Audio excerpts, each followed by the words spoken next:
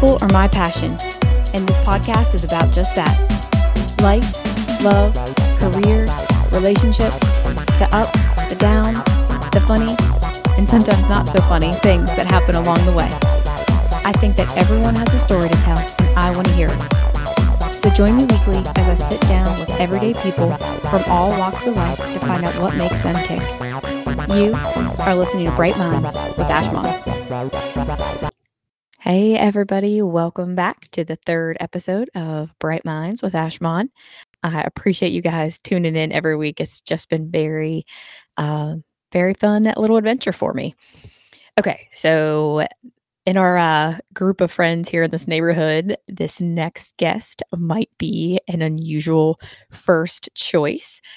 Wait, does that sound bad? Does that sound rude? And I only say that because he's got this little shtick in our group of friends.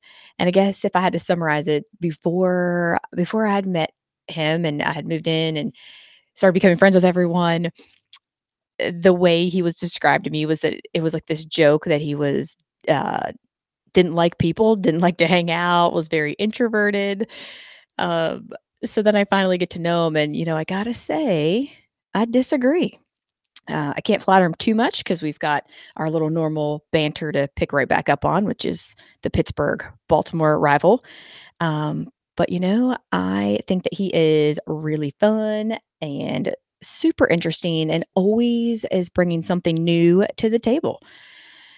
So on that note, let me introduce to you guys my friend, Kevin Crumrine.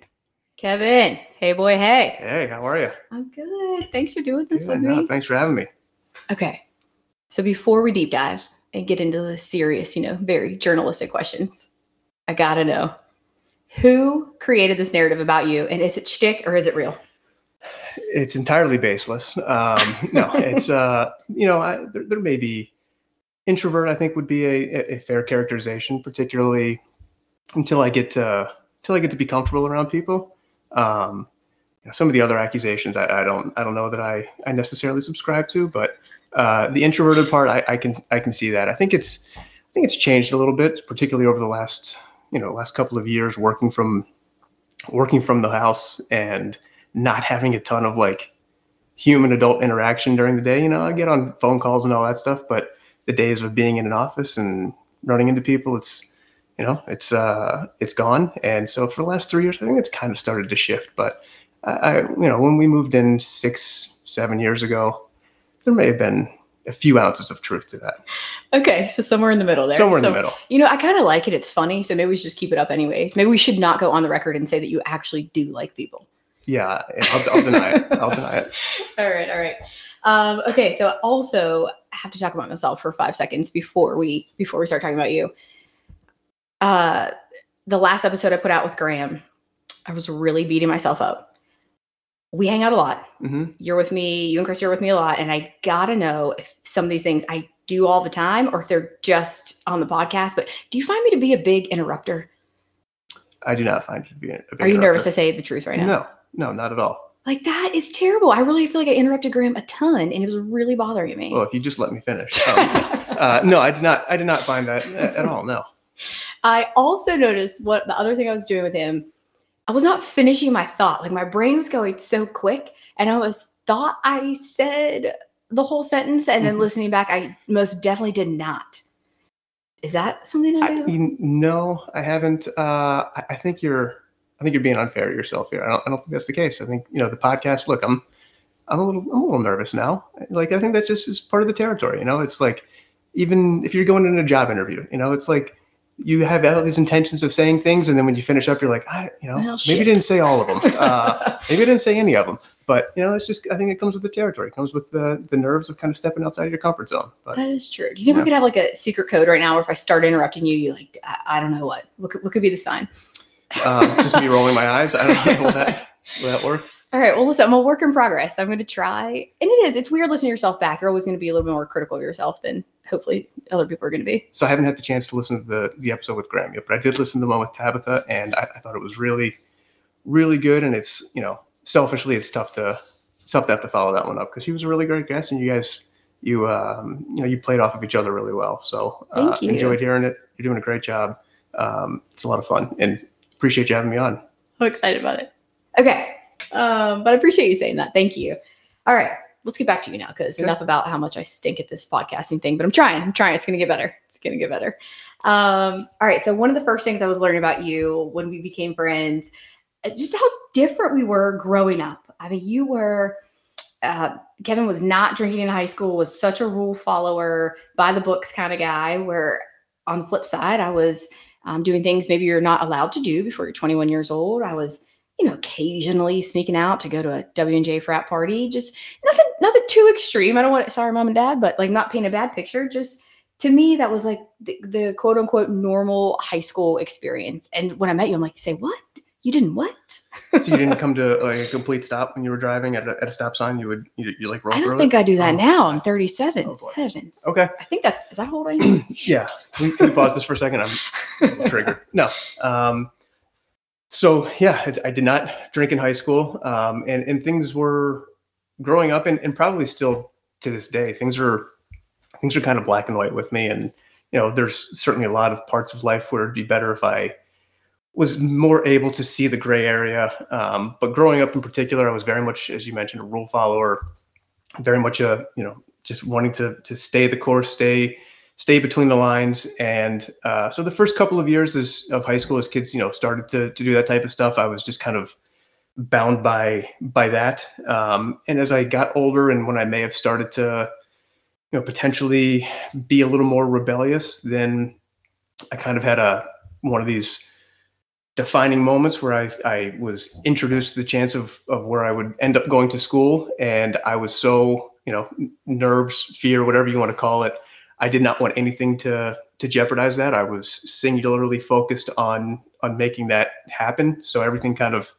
revolved around it. And, I probably could have, looking back, I probably could have had a natty light here and there and things would have worked out okay. And I could have ended up in the same place, but just the off chance that something went wrong, I didn't want to jeopardize that. So you don't look back and regret like, hey, I wish I would have done this too. And again, I mean, clearly got you where you are. So sorry, cleared my throat in everybody's ear there. I do not regret it. I don't look back on it thinking that I missed out on anything big. I had a great high school experience. I kind of got along with everybody, which flies entirely in the face of the shtick that I have. But I wasn't part of like the super popular crowd, but I was cool with everybody. I got along with everybody. It was kind of like everybody knew that it wasn't my thing. And I was just, kind of off doing my thing. I had a couple of other buddies that were in the same boat that did not partake, at least, the first couple of years of high school. And it was kind of our thing. We were cool with it. But I wouldn't do it any different. So it kind of like segue me in my next topic, but I just feel like you were always so driven. I mean, that's really impressive to be 17 years old, senior in high school, and just have your eyes on the prize, like what you wanted to do. Like, where do you think that came from? I knew early on that I wanted to, go to a good school, and I had this dream of playing college lacrosse, and it was, it just kind of drove everything. Every decision was kind of based around that. And I talked, I think a minute ago about, I don't remember if it was on the pre or the recording. The drink before we started recording, or the defining moment. I just remember sitting in that guidance counselor's office and being introduced to the prospect of the Air Force Academy. And a lot of the other guys in the room looked at it and were just like, nope, not for me. Got up, walked out. But I was hook, line, and sinker. And then from that day forward, it was just every decision, everything was about making that happen.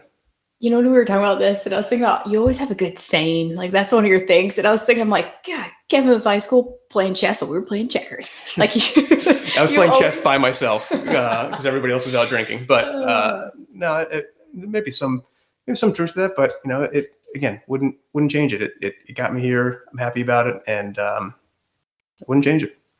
Okay, so you get into, as we were just kind of mentioning, you get into the Air Force Academy. You're playing lacrosse at a Division I school. You did not have the same college experience as I did either.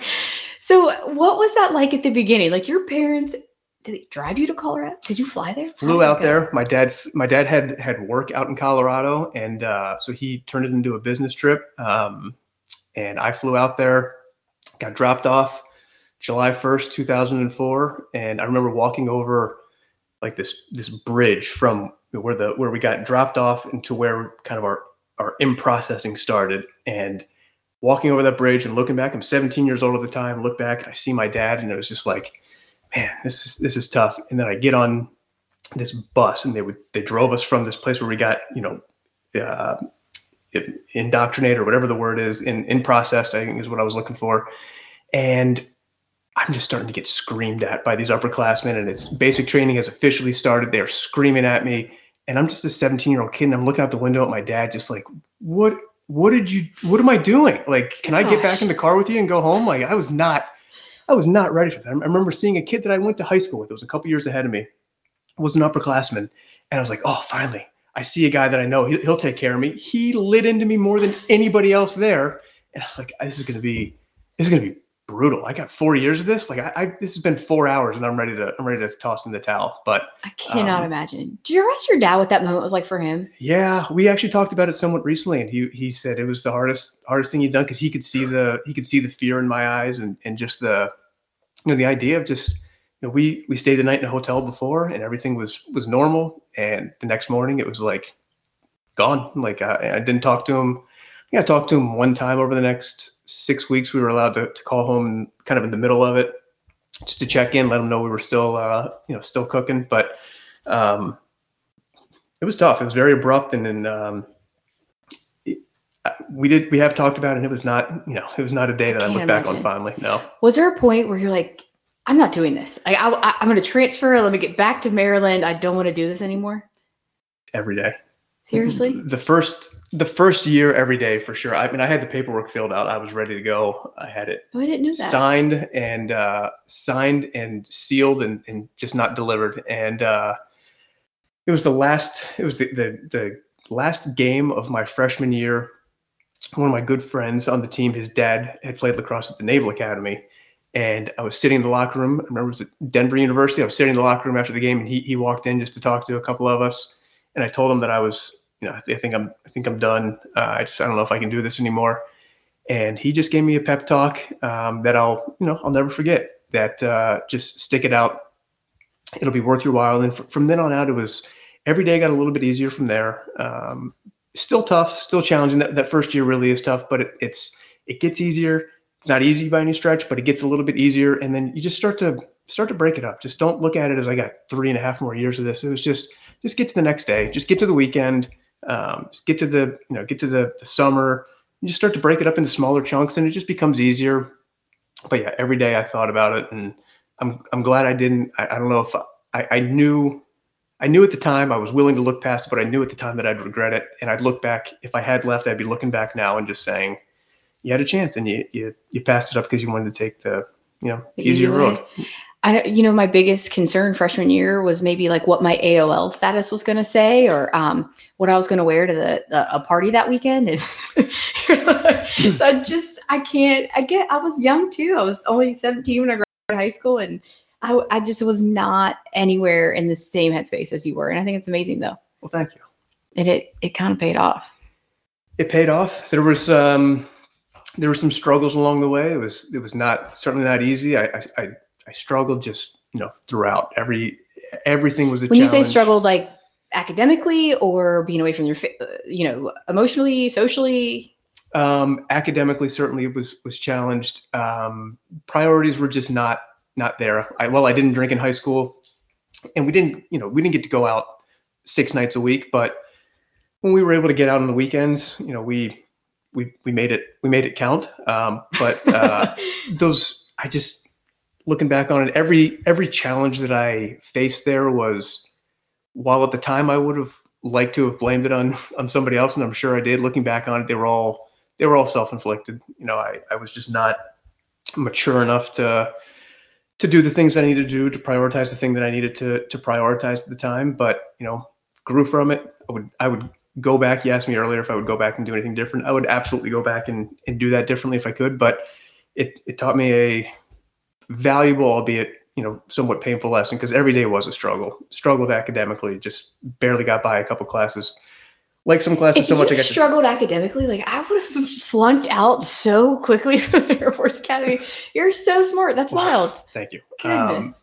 These were not classes that I'm particularly adept at. So they were tough. I like some of the classes so much I got to take them twice. And all right. So did you go straight from, man, I feel like I should know this, but sorry, I don't. Mm-hmm. Did you go straight from college right into grad school to get your master's? I did not. No. So I graduated in 2008. My first assignment was to a base in Louisiana, Shreveport, Louisiana. Wait, I'm going to interrupt. I have to interrupt. Mm-hmm. Do you have to work did you have to have a job in the military? Mm-hmm. Okay. Yeah. I didn't know that. When you graduate from one of the service academies, you incur a commitment. You can go your first 2 years kind of commitment free. And those first 2 years commitment free, but the day you walk into your first class, your junior year, you are committed. And it kind of depends on your job. So if you were a pilot and some of the other kind of very specialized, where they invest a lot of money in your training after graduation, that's a 10 to 12 year commitment. Mine was 5 years. And so yeah, from graduation, I had 2 months off, and then got right into the start of my 5 year commitment at a base in Louisiana. When you're young, 5 years sounds like a really long time. It doesn't now, but it did then. It sounds like a long time. And I remember I had German class. It was the first class of my junior year. And I remember seeing kids that first day of school about to walk into German class, about to walk into, like, all the language classes were in one area. And I remember guys just kind of standing outside these doors, like shaking their head, like, do I do it? Like, if I do it, this is it. Like, I'm signing the dotted line, man. And I don't think anybody walked off, but some people thought a little bit about it. But yeah, that starts. Yeah, it's because 5 years does seem like a lot, and 12 seems like a whole lot more. It's a serious commitment. Okay, so you take your first assignment, you're in Louisiana. And then when was grad school always part of the plan, or how did you segue into that next transition? It was not part of the plan, particularly because I thought my grades would preclude that from being part of the plan, but they were so desperate for applicants that they had minimum thresholds for your GPA, your GMAT scores, whatever they were. I met none of them, and but they had no other applicants, and so they let me go. So 3 years in Louisiana, a little over a year and a half in Dayton, Ohio at grad school, and then moved to Boston in the spring of 2013. Okay, so when you go now back in, I know when you sign up you're going to school, the Air Force Academy Mm-hmm. is being deployment. When did you find out about that? Is that something you always knew was going to have to happen? So I started in 2004. This is about a little under 3 years after the war kicked off. It's about 3 years after 9/11. So a little under 3 years after it kicked off. But then I've got 4 years of school, and they're not going to deploy you a year or two, even probably the first 2 years. But it is college. Something that has. Oh, it's for sure. Okay, I didn't even know that. But you're thinking, like, the war's going to be over by then. That's 6 years from now that I'm going to be, potentially up to deploy. But we were thinking it was going to be a couple of months and we'd be in and out of there, not knowing that it would not only last 6 years or whatever it was, or 8 years, however long until I deployed, but almost 20 years in total. So knew it was a possibility, but I think at the time I kind of thought the likelihood was pretty low. But as the longer I stayed in and the longer it went on, the more real the possibility became. So when did you officially find out? Did they call you? Did they send you an email? Yeah. Are they, hey, Kevin? I don't know if you've ever watched Hard Knocks, but when a guy's about to get cut and they're like, hey, Kevin, the coach wants to see you. Bring your playbook. You're about to get cut. When you get a phone call and it's like, hey, Kevin, the commander wants to see you. Come down right away. It's like, all right, well, either I did something terribly wrong, which I don't think I did, or I got a tasking for a deployment. And that happened to me at least 2 times, maybe 3. And then the first one's got turned off, which I get the tasking, and then for some reason they decide not to fill it, or the other person extended, or something else happened, but the deployment got turned off. And so I got that call at least 2 times. I think it was 3 times though, before it finally stuck. This was probably started in the fall of 2013. And then the final one, I got the word in January of 2014 that I'd be leaving about a month later. So at that point, you're married. Married. Maggie is not quite 18 months old. And they're like, this is official. You're going. Official. You're going. You leave mid-February. You go do a couple weeks of training down in Texas, and then you hit the road, fly from Texas to Baltimore, which is oddly the most dangerous part of the deployment. Baltimore to Ireland or Germany, I can't remember where. Qatar for a couple of days, and then bounced around to a couple bases in Afghanistan, and eventually landed at Kabul International Airport. There's like a military side to the airport, and landed there in I think like the last week of February, maybe the first week of March of 2014. And so when you found out like this is no longer, they're just calling me, it's getting like rescinded, like what? I mean, I'm sure you're like, what did that feel like? Were you terrified? Yeah, I was terrified. Unfortunately, a classmate of mine had lost his life right where I was going, probably like 5 or 6 weeks prior. So it was still very fresh, and I was terrified. I mean, I had an 18-month-old at home, and part of you is looking at it like, what am I doing? Like I could be doing anything else. What am I doing this for? But then the other part of me is like, I've been doing this since I was 17 years old, and this has been going on the entire time. This is kind of like, it was kind of like being called up to the big leagues. It was like, this is why you do this. Like, this is why you spend all those hours doing these things that may seem menial at the time, but they're important. And this is when you get kind of called in and said, it's your time. And I think that had I not gone, I'd have regretted it. I'd have kind of felt like I missed out on something, because this is kind of the thing that defined my generation for people that were in the military. Sure. And if I'd missed out on that, I think I would have felt like I just wouldn't have felt the closure that I felt. And once I finished that, it gave me a lot more clarity and a lot more closure that I could say, all right, on to the next. Do you know you're really my first close friend that was actually deployed? Like, you're the one that I got to ask all these questions to, which is kind of crazy. I've certainly known people, but you're the first one. I remember the mountain trip we took, and we spent like an entire night, the 4 of us sitting around just talking about some of your stories. And I also remember when I first became friends with Christy, who was Kevin's wife, and I was like, so Air Force Academy, does that mean you can like fly a plane? Like, that sounds so stupid. I really had no idea. I feel like I've learned so much just from being friends with you guys. That question is I'm not alone. Always the first one to be asked.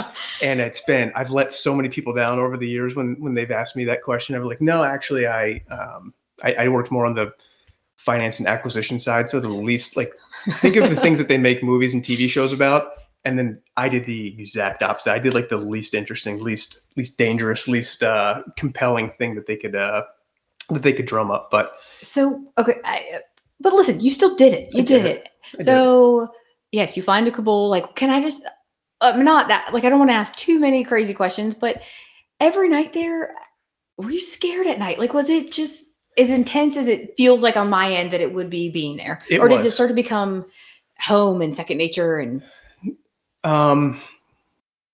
it becomes second nature in the sense that there's things you have to do, because there's horror stories of things that happen. You have to be on all the time for 7.5 months or whatever it ended up being. So that was the tough part, is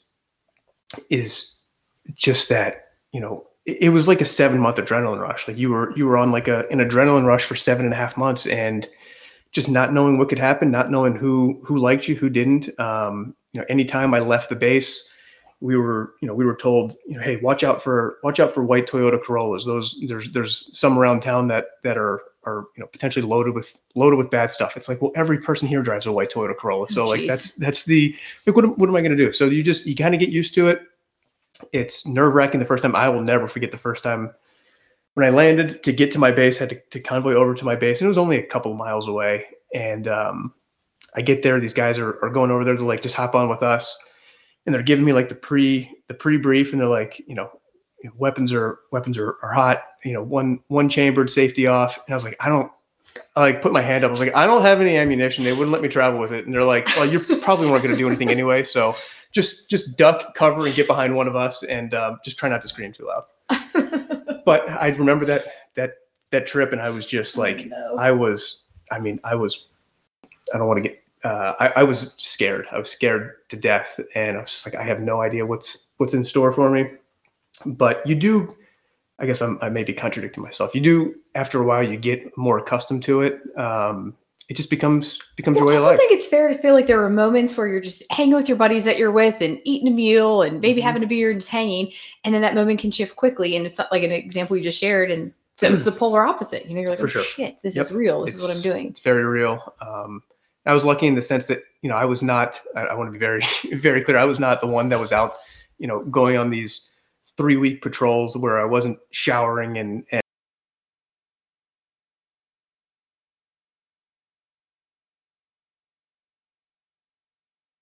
as far as bases go, as far as deployments go, it was about as good as it gets. I had connectivity. I was able to stay in touch with my family, see Maggie grow. Even if I wasn't there, I was still able to, to see her and talk to her on FaceTime, pretty regularly. So as far as those things go, it was about as good as it gets, but it still wears on you. And it was a long 7 months. I ask about how Christy's experience, but I'm going to save that for a podcast with Christy. Cause I think being a military spouse has got to be a whole nother ballgame, but you can't speak for her. Cause I'm going to say that for her. But I will say I could not, as daunting as it was for me, like the sacrifice that she and every other, she especially, because we had no family close. We didn't really have any friends close. The sacrifice that she made in that moment, but also just in general, of kind of putting her career on hold and letting us move. Like that's a thing that I think is terribly underappreciated. Absolutely. That military spouses do. And they just don't get the credit that they deserve. And, so thankful for that. And she had it just as hard, just as difficult as I did, if not far more. That's really sweet. Way to go. Way to say that. Yeah, I didn't even, but that's very sweet. All right. There's that note card. I can put that away. Okay. All right. So, what I was thinking about earlier, whenever you were talking about living all these different places, and for whatever reason, it started making me think about just friendships in general and how difficult that sometimes can be the older we get to maintain those friendships. So I've got high school friends, college friends, and then Wilmington friends. But you've got high school, college. Let me do this. I got this. Louisiana, correct. Ohio, Boston, here. Right. That's a lot of places. It's a lot of places. Yeah. How's that work out? Well, there was a little bit of overlap there. So friends that I went to school with in Colorado were stationed together in Boston. There was a fairly high amount. So that did give you a little bit of a built-in friend network when you went somewhere, but there was an element of kind of starting over when you went someplace but everybody there was in kind of a similar boat, that you were almost starting over. You were coming to a new place, new job, new house, new town you never lived in. And so you had that shared bond, I guess. And so it brought you to people that you probably may not have been friends with in a normal scenario. Maybe, you went to college with. There was plenty of people that I was stationed with that I went to college with, didn't know them, wasn't close to them. And then we got stationed together and we were very close. And so I think it puts a premium on the ability to adapt and make new groups. You do always hear that, like, just there's such a sense of community in the military families when you're traveling for military. Yep. But do you keep up with everyone? Everyone's a big question. Probably, kind of like we all do. It's hit and miss. You see a post, somebody got married or somebody had kids, and it's like you check in for a quick second, you send a message or two back and forth, you get a 15 minutes on the phone, but then does that count in dude world, like a quick post, like check in, and that counts as keeping up? Oh, that's about as high an honor as it gets. Yeah. I do think that's so much easier for guy friendship. It's like, I sent a reel, a GIF, and sure. Totally caught up. A couple of GIFs, and we'll talk again next year. I feel jealous of that sometimes. It's great. So, all right, I've got Corey, my best friend from college. Talk to her almost every single morning on the drive in from work. I've got a couple girlfriends that I text with almost every day. But I feel like I prioritize that, but then sometimes I think I'm doing a terrible job at it also. Like sometimes someone will call me and I'm like, gosh, we haven't talked in a few months and I don't want to, that sounds terrible. I don't want to answer because there's like too much to catch up on. There's a lot to catch up on. But it is tough. When I think about the same, that it's like, it's been 6 months since I've talked to one of my good buddies. It's like, yeah, but it takes two to tango. Like he could have given me a call too. Let's just brush it aside and call it, because, and once you start talking to them, it's like nothing's changed. You catch up on everything you've missed. Those are the best kind. Yeah, it's fun, especially when everybody's doing great, and you're hearing about all the great things, and everybody's getting to the point in their careers where they're making cool moves and getting new fun jobs and having families, growing families. So it's fun to catch up on. It's not just like calling and being like, yeah, I went to the same bar that I've been going to for every Friday and Saturday night for the last 4 years. It's something new, something exciting. One friend that I know that you talk about, and you probably, because we have the Pittsburgh connection, but that's a friend of dying to me. We won't name drop him on here, but yeah. I think that when I publish this podcast, I need you to give me his number. I'm just gonna be like, hey, you want to hear about your friend Mount Lebo? That's what we call him, Mount Lebo. Yeah. It is fun. I mean, I talk to some of those guys fairly infrequently, but he's in Florida. Just unfortunately, his house had some serious damage from the recent storm, but he got on the text thread with him and a bunch of the other guys, and it was like nothing had changed. It was like the jokes, the insults, everything was right back to where it was. It was like it was 2006 all over again, and it's just kind of the nature of it. You get back to it. It's true. I feel like that's a good friendship right there. So one of my girlfriends, Kaylee, told me once she heard this analogy or heard some therapist saying this, but you're constantly at this phase of life, like juggling. It's a juggling act. You're juggling all these balls. Some are plastic balls and a few of them are glass balls. And you're going to drop them every now and then, but you just want them to be the plastic ball and something like this. I'm paraphrasing. But I used to feel like my friendships were one of those glass balls that I just was holding on tight to. I felt like I did such a great job keeping up with my high school group. Like I've got this Washpod text thread, even my college buddies. But man, the older the kids get, it gets harder and harder. Have you found the change from glass to plastic? I'm scared to go on the record and say that, but I'm overanalyzing. I think it might have, know? I think it's just the nature of it, though. And then you're bringing in so many new people. Like now my kids are making friends and I'm meeting their parents, and there's only so much time in a day. Yeah, there's only so much time, and I guess you have to prioritize. I mean, it sounds terrible, and there's however many hours in the year. It's not like it's a super hard thing to find a half an hour of one day to call somebody, every couple of months and check in. But when you start to lay those plans out, it sounds easy, but then come Sunday night, you're looking ahead at the week and thinking of all the things, and it's like, okay, we got sports on Monday night and Wednesday night, and we got piano this day, and we got this that day. It's like, okay, well, there goes the week, and jobs and everything else, and it becomes a lot easier when you think about it macro, but then you get down to the nitty gritty. It's like, okay, I got to call. I really want to call so and so. It's like, I mean, there are some friends I've had to schedule time with that I wanted to. They text me and they'd be like, "Hey, what's up?" And they're like, "Hey, you around this afternoon?" It's like, "No, busy. What's next Tuesday look like for you?" And they're like, "Traveling. What's December look like?" 2023. Yeah. It's coming up. I mean, we used to live 10 doors down from each other and saw each other 9 times a day, and now it's like we maybe talk, every December for a couple of minutes. I know. Yeah, it's tough. So we have this wedding this weekend coming up, and it's just Steve and I were talking about just even how different that would be. We've been married 12 years, and how different the people attending would look. It would just be a completely. That doesn't sound like that long ago, but it was a long time ago, and so many things have shifted since then. Yeah. I think when you were young too, and getting married out of college. I mean, it was a big old party. It was a huge party, and everybody looked at it as like, okay, I just got to buy my ticket. Once I'm there, everything else is free. And so, I mean, I'm making out on this weekend. Like, I'm going to get free drinks, free food. I'm going to take advantage of it. And now it's a different, like, all right, I got to start planning flights back, and I got to take enough Advil and all of these things. Your priorities they change. I think one year, I feel like we maybe had 2-3 weeks tops of vacation at this point in our lives and career. I think we went to 7 weddings in 1 year. Yeah. 7. That's crazy. We had a couple of those years. My sister's, she's 5 years younger than me. She's kind of in the throes of that. It's like every weekend is a wedding during the summer. And yeah, it's crazy to think about, but it was a built-in chance to stay in touch and see everybody. And right. You have bachelorette parties, weddings. Yeah. And I felt like that also for sure kept you connected, and then it all kind of dies away. But then also you would see each other, and then that would kind of like reignite, like, hey, we're talking a lot more after that. Totally. We had a wedding a couple of years ago and stayed in touch with those guys. Was really good about it for like 6 months. And then unfortunately, just life gets back in the way, And then we got this convenience of this neighborhood friendship, which is nice. I mean, I feel like when we were picking this house, we're like, man, we want our kids to be able to run around and have people down the street they can just ride their bike, walk to. And I do feel fortunate that we also happen to like some of the parents too. It helps. Yeah. It does help. So I do always like to talk about my friendship with each guest that's on there.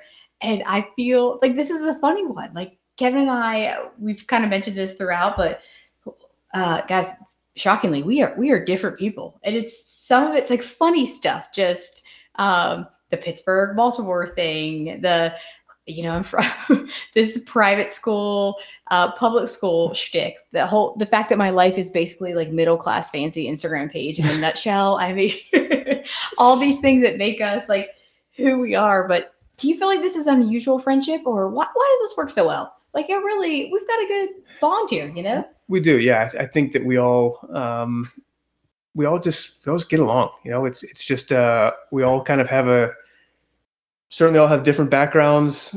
Grew up different places, different experiences, but ultimately we all just kind of want the same thing. And whether that's you're talking just our families or the families around us, we all just kind of have the same goals in life. We just want to enjoy. Just want to do our jobs during the week, take the kids to sports during the week, and have a drink on the weekends and laugh and do all the things that just kind of getting the most out of life. So there's some differences, but I wouldn't say unusual, just because it's whatever works. I do feel like when I'm hanging out with you, I'm always laughing a ton. I think a lot of times it's at my expense because I am not the brightest bulb always. It's like whenever I'm going to say something ridiculous, it's always in your company. But we do laugh a lot. Have you always been like the funny guy in the group? Like, is that always been your thing? I mean, getting back to it, I think there's a lot of groups that I've been in that wouldn't even know that that wouldn't even know I could talk. But that's just kind of how I guess it's just kind of how I deal, or how I try and make myself comfortable or make myself part of the group, is just by making everybody laugh. And sometimes it works. Sometimes they don't all hit. Sometimes they fall flat. Gotta fall short of here and there. There's been a few here and there where I go back at night and it's like, God, I wish I could go back in time and not say that. That was dumb. But try to make people laugh. You really are funny. You crack me up all the time. Appreciate that. All right. So is there anything you thought we were going to talk about today? Which, again, I got to keep this podcast. The goal was like within an hour. So you got a lot of life that you've lived. But is there anything you thought we were going to talk about today that we didn't? I mean, do we want to talk about the Ravens win last night? Because do we want to talk about the AFC North? I absolutely don't want to go on record talking about the AFC North. Okay. So when I wrap these up, which, first of all, I want to say thank you again. Like this, you really opened up and I really appreciate it. Yeah. I enjoyed this so much. It was a lot of fun. Is there anybody like in your life that I know or I don't know who would be a great guest on the show, whether it's they have an awesome story to tell or it's just a personality type? Like who would you think that would be awesome to be on my show? My show? Lord help me. My show. Let me try that again. To be on my podcast. Yeah. I mean, we've got a lot of really interesting people I'm thinking around the neighborhood here. We've got a lot of just different backgrounds and a lot of different, whether it's what we do from 8 to 5, Monday to Friday, or whether it's where we've been for the last 20 years of our lives. I think, I think we've got, golly, I'm kind of on the spot here. Who in particular? I don't know, because I don't want to put them on the spot and then them say, not interested. But well, that's not up to you, like it's fine. I'm just asking for your opinion. Yeah. Who do you think would be a great guest? Name drop. Go. So I'm going to put a plug in for my roommate and partner and wife. I should probably change the order of those three things, but you know this, and probably a lot of the people listening do, but our daughter was diagnosed with type 1 diabetes a little over a year ago.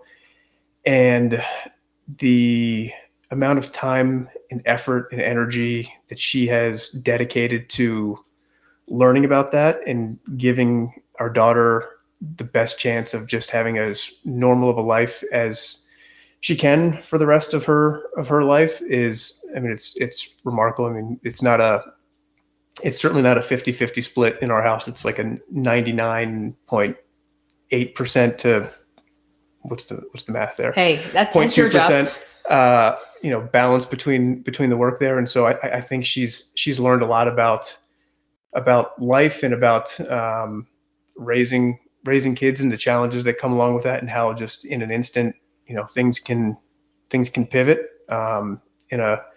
I'll drop a word from, I think that was in Tabitha's pivot, but things can change in the blink of an eye, and they did for her. And so she's learned a lot. She's carried a lot of the weight of that, and it's pretty admirable. And I think she's learned a lot. I think she can tell some interesting perspective on just the kind of the challenges and the folks who may go through something different, whether it's with a child, whether it's with a parent. I think a lot of us are starting to get to the age where our parents are getting up there, just kind of things thrown your way in life, and how to deal with it, how to cope, how to respond. We're not perfect with it all the time, far from it, but I've learned a lot. She's learned a lot, and I think she could give the listeners some interesting perspective on how to get the most and do everything you can for your family, because it's ultimately we all trying to do. I love that. And I was the type 1 whole conversation, I thought about that for today, but I also was like, I'm saving that for Christy. I feel like not in that's been part of your life too, was such a big moment, but spoiler alert. Saving that for her. Yeah. Hey, thank you. Thanks for having me. This was a lot of fun. It was fun, right? Yeah. All right, guys. Thanks for listening. I hope you guys keep staying tuned. Have a good one.